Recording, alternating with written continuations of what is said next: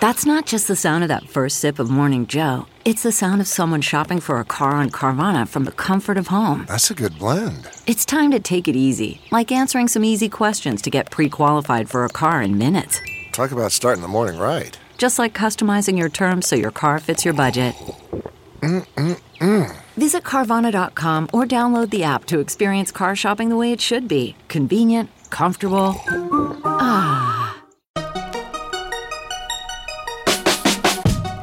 Welcome to the Tech Meme Ride Home for Tuesday, October 6, 2020. I'm Brian McCullough. Today, G Suite is no more. But don't worry, it's just a name change. Apple is removing non-Apple headphones from its stores, and AT&T is killing DSL. Why that last bit is a problem for a lot of people. Putting interactive advertising on convenience store coolers is sort of obvious. But why it should be obvious to everyone that an internet-connected chastity belt is a bad idea. Here's what you missed today in the world of tech. G Suite is no more. But before you freak out, no, this is not another case of Google getting bored with one of its thousands of projects and just ending that project. At least, that's not what they're doing yet. No, what I mean is that Google has rebranded G Suite as Google Workspace. As a part of this, it has integrated Meet, Chat, and Rooms across all its applications, and it has introduced new logos for all the apps in the suite. But again, it's not a suite anymore, quoting TechCrunch. G Suite, as the brand for Google's paid offering, originally launched in 2016. In a press briefing ahead of today's announcement, Google's Javier Soltero, the company's VP and GM for what is now Google Workspace, noted that the company wanted to ensure that the service that people use is the same thing that people buy. Quote, by selecting Google Workspace, we get the brand association with Google, which is really important to us, he said. These products are flagship products for Google itself, and the ability to actually describe the product in the same way, whether it's to a buyer or a user, end quote. Google, he added, wants its customers to see Workspace as a product that brings together all the tools they need to get their work done. What's maybe far more important for the brand, though, is that Google is also launching a few new features for G Suite/Workspace today. For the most part, these are the Meet, Chat, and Rooms integrations the company already announced earlier this summer. Google is now integrating all of these collaboration tools across its applications, with Gmail currently being the one service where they all come together. Among the new features that are coming soon are the ability to create and collaborate on documents with guests in chat rooms and to preview linked files in docs, sheets, and slides without having to open them in a new tab. Whenever you @mention somebody in a document, Workspace will also pop up a smart chip, as Google calls it, to show you contact details and suggest actions. Think starting a video call or chat, or to email them if you're old school. Gmail and Chat already feature a picture-in-picture mode that allows you to have Google Meet video calls in those services. This feature will roll out to docs, sheets, and slides in the coming months too, end quote. Pricing remains precisely the same for all of these products, though the name of the various tiers of service plans and products is tweaked slightly. So really, again, this is just a name change. An important one, but just a name change, though one wonders if this would cause confusion with Facebook Workplace. And, okay, I can't resist the snark. Quoting Jake Davis, the Google random name generator hard at work, end quote. And Javier Candiera, quote, your Google age is the number of chat products that Google has released in your lifetime multiplied by 1, end quote. This one might be more eyebrow-raising. Apple has apparently removed headphones and speakers made by the likes of Bose, Logitech, and Sonos from its online store. Not only that, it has apparently been sending out memos to retail employees to do the same in their physical retail stores, quoting Mark Gurman in Bloomberg. The Cupertino, California-based technology giant has long sold third-party hardware on its website, one of the largest e-commerce operations in the world. All headphones and speakers from Bose, speakers from Logitech's Ultimate Ears brand, and Sonos' latest smart speaker disappeared from Apple's online store at the end of last month, according to checks by Bloomberg. Employees at Apple's physical retail locations were also instructed to remove the products for sale at stores in recent days. Shares of Sonos fell as much as 7% in extended trading following the news. The move comes as Apple develops multiple new products to expand on its audio strategy. The first Apple-branded over-ear headphones could be announced as early as this year, Bloomberg has reported. The company has also been working on a smaller version of its HomePod smart speaker. Apple has cleared its digital and physical retail shelves before to make way for its own new products. In 2014, it stopped selling Fitbit wearables soon after announcing the Apple Watch. The company pulled Bowers & Wilkins products a few years ago and removed Bang & Olufsen's devices from store shelves earlier this year, end quote. So I guess we should expect invites to the next Apple event in 3, 2, 1... Hey, I'm actually cutting in with an edit right now. Apple did indeed announce that the next Apple event will be a week from today, October 13th at 10 a.m. PDT, also known as 1 p.m. East Coast time. But also, quoting Ben Wood, the danger of dependence on Apple retail, a double-edged sword for third parties like Sonos, Logitech, and Bose. Volumes are great while you are ranged, but it seems Apple is happy to drop you like a stone if it decides to move in on your domain, end quote. Yeah, it's funny how we've been talking so much about platforms being both marketplaces and direct competitors to the vendors that operate on those marketplaces lately. It's just that we've usually been talking about it in the sense of it being a digital platform in the App Store context.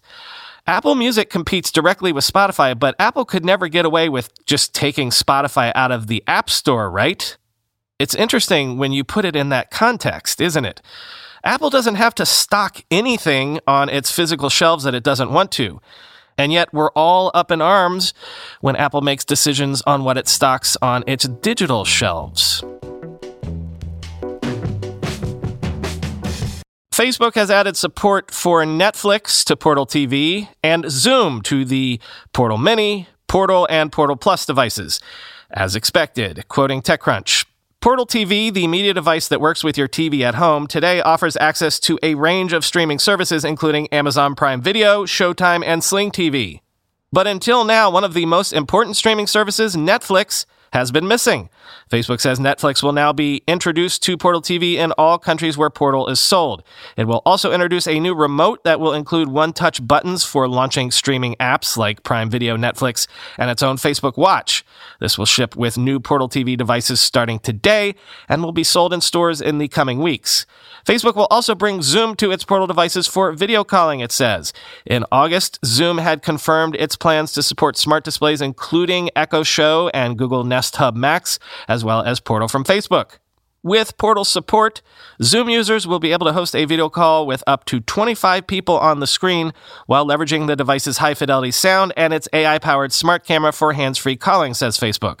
The support will be added to the Portal Mini, Portal, and Portal Plus in all regions where the device is sold, end quote.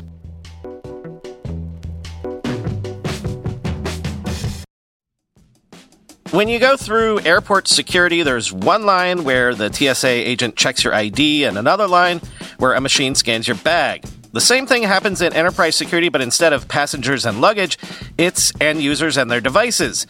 These days, most companies are pretty good at the first part of the equation where they check user identity, but user devices can roll right through authentication without getting inspected at all. In fact, 47% of companies allow unmanaged, untrusted devices to access their data. That means an employee can log in from a laptop that has its firewall turned off and hasn't been updated in 6 months, or worse, that laptop might belong to a bad actor using employee credentials. Kolide finally solves the device trust problem. Kolide ensures that no device can log into your Okta-protected apps unless it passes your security checks. Plus, you can use Kolide on devices without MDM, like your Linux fleet, contractor devices, and every BYOD phone and laptop in your company. Visit kolide.com/ride to watch a demo and see how it all works. That's KOLIDE.com/ride, kolide.com/ride.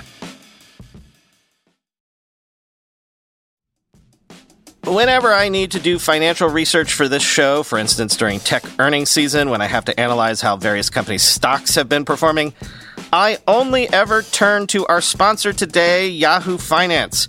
For more than 25 years, Yahoo Finance has been the brand behind every great investor.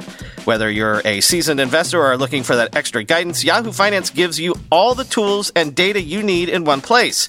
They are the #1 finance destination, producing a holistic look at the financial news cycle, including breaking news, original editorial perspectives, analyst ratings, independent research, customizable charts, and so much more. Securely link your brokerage accounts for a unified view of your wealth, including 401k and other investments. A comprehensive perspective is what sets apart great investors, and it's how Yahoo Finance ensures you have the insights to look at your wealth in its entirety. With a community of over 90 million users each month, their real strength is helping you on your way to financial success. For comprehensive financial news and analysis, visit the brand behind every great investor, yahoofinance.com, the #1 financial destination, yahoofinance.com. That's yahoofinance.com. We started this episode by teasing that Google might have killed a popular product. That was a redirect on my part. But this is real. AT&T is in the process of killing its DSL product. Ars Technica says that AT&T is no longer connecting new DSL users, and that's going to leave quite a few people stranded. Quote, AT&T has deployed fiber-to-the-home internet in less than 30% of the households in its 21-state territory, according to a new report that says AT&T has targeted wealthy, non-rural areas in its fiber upgrades. The report, co-written by an AT&T workers union and an advocacy group, is timely, being issued just a few days after AT&T confirmed it will stop connecting new customers to its aging DSL network. That does not mean customers in DSL areas will get fiber, though, because AT&T last year said it was mostly done expanding its fiber service. AT&T said at the time it would only expand fiber incrementally in areas where it makes financial sense for AT&T to do so. We'll provide more detail on the DSL cutoff later in this article. In short, the fiber/copper hybrid known as AT&T Internet is still offered to new customers, but the slower product that AT&T sells under the DSL name is being discontinued except for existing customers. Citing data that ISPs are required to submit to the Federal Communications Commission, the report issued today said that AT&T has built fiber to the home to 28% of the households in its footprint as of June 30th, 2019. The report was written by the Communications Workers of America, a union that represents AT&T employees. There are 52.97 million households in AT&T's home internet service area, and 14.93 million of them have fiber-to-the-home access, the CWA told Ars. The fiber percentages were particularly bad in some states, with rates as low as 14 to 16% in Michigan, Illinois, Mississippi, and Arkansas. Quote, across the predominantly rural counties in AT&T's national footprint, only 5% of households have access to fiber, the report said. In urban areas, the situation is better, but not problem-free. Quote, 70% of households in urban counties still lack access to fiber from AT&T because the company has made fiber available to only 14.7 million households out of 48.4 million total households in these counties, the report said, end quote. As for that discontinuing of DSL, which I had not heard about, quote, AT&T reported 653,000 total DSL connections at the end of its second quarter, compared to 14.48 million on its fiber optic and hybrid fiber services, the article said. The latter, sold as AT&T Internet, combines fiber trunk lines with DSL last-mile connections for faster speeds. An AT&T statement said, quote, we're beginning to phase out outdated services like DSL, and new orders for the service will no longer be supported after October 1st. Current DSL customers will be able to continue their existing service or, where possible, upgrade to our 100% fiber network, end quote. AT&T's official DSL webpage has been updated to state that, quote, AT&T no longer offers DSL service, end quote. Yes, but if, as the report notes, AT&T only wants to lay fiber in areas where it's profitable and easy to do so, as the piece notes, quote, with AT&T now preventing new DSL connections entirely, customers in areas without cable are in an even worse predicament than before, end quote.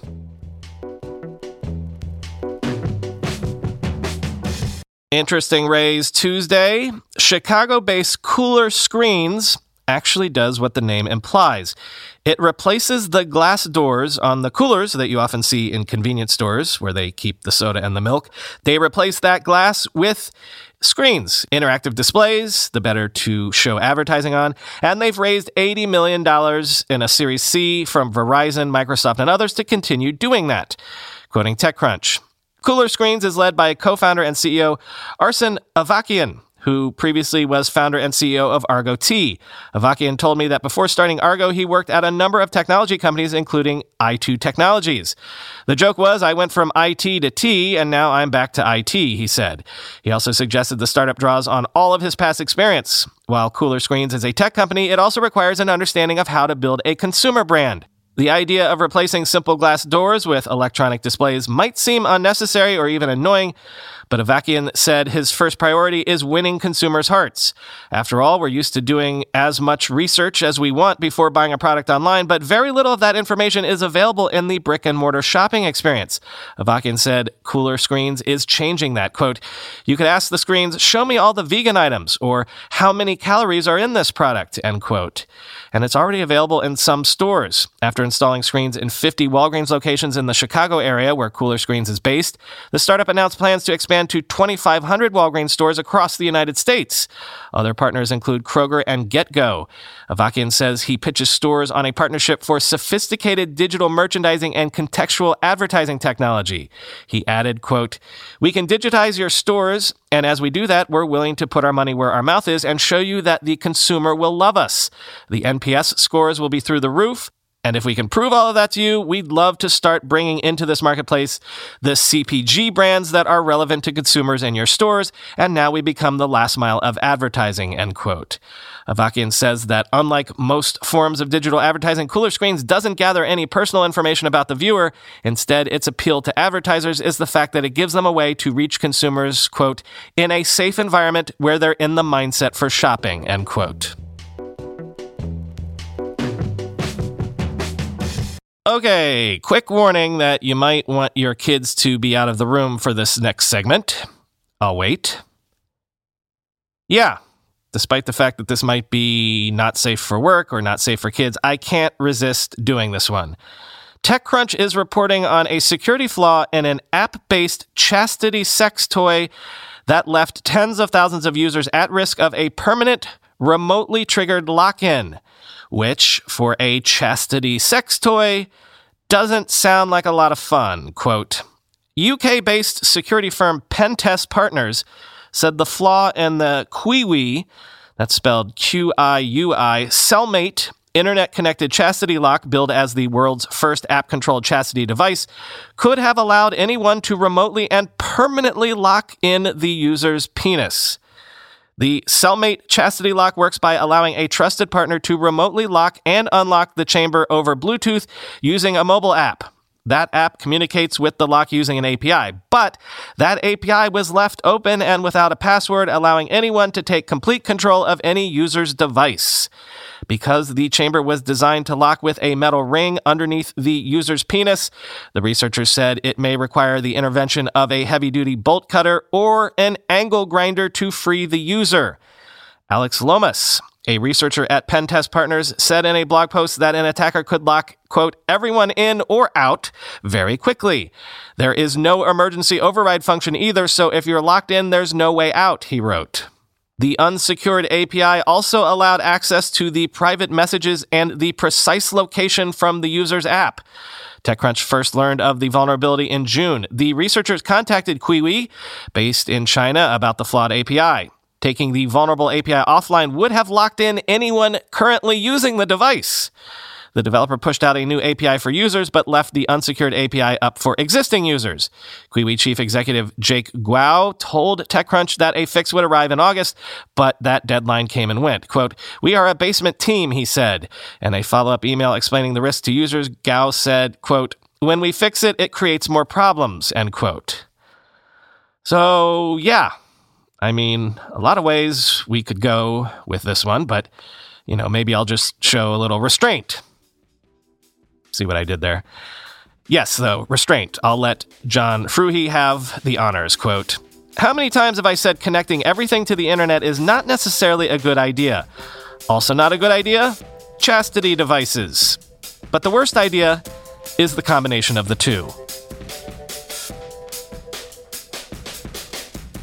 So, One of the things I never thought I'd do a segment on when I started this podcast 3 years ago was internet-connected chastity belts. Talk to you tomorrow.